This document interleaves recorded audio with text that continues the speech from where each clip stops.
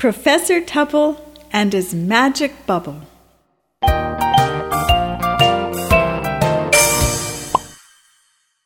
Professor Tubble went out to blow bubbles, but disappointed was he. The bubbles were small. He couldn't see them at all, and they broke much too easily.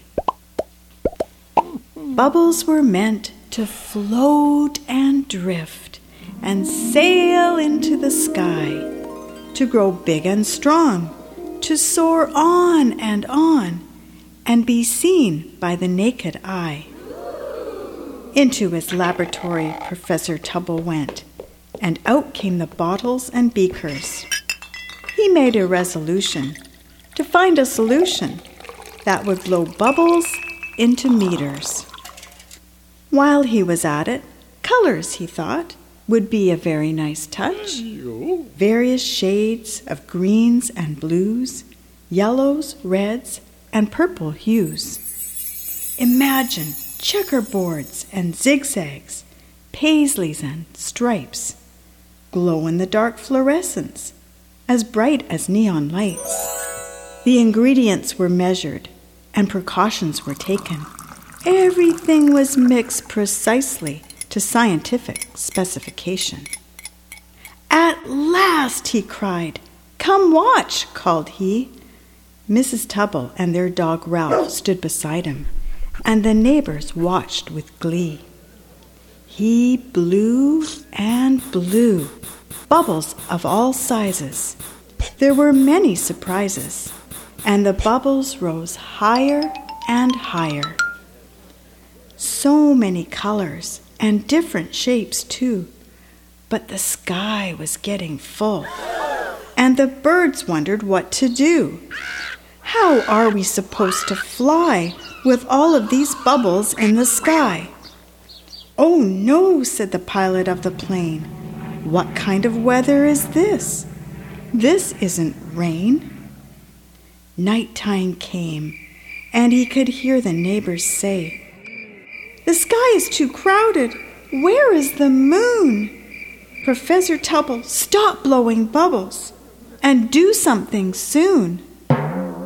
"Oh my," thought Professor Tubble, "I was having such fun. But look at the sky. What have I done? Something's gone wrong. The bubbles aren't popping. They are too strong." He looked over at his neighbors, Mrs. Tubble and Ralph. "I must try and fix this," he thought to himself. "What am I going to do?" He went back into his lab and scratched his head. "I need to think, and think fast," he said. The bubbles had gone so far and so high. How would he reach them up in the sky? He asked himself questions of what could be done and came up with no answers.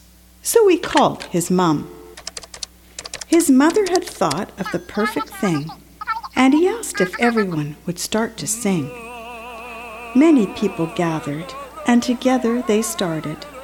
Heads turned up, and lips became parted. "Oh, just ignore that. That was Ralph. He just farted." As I was saying, heads turned up, and lips became parted.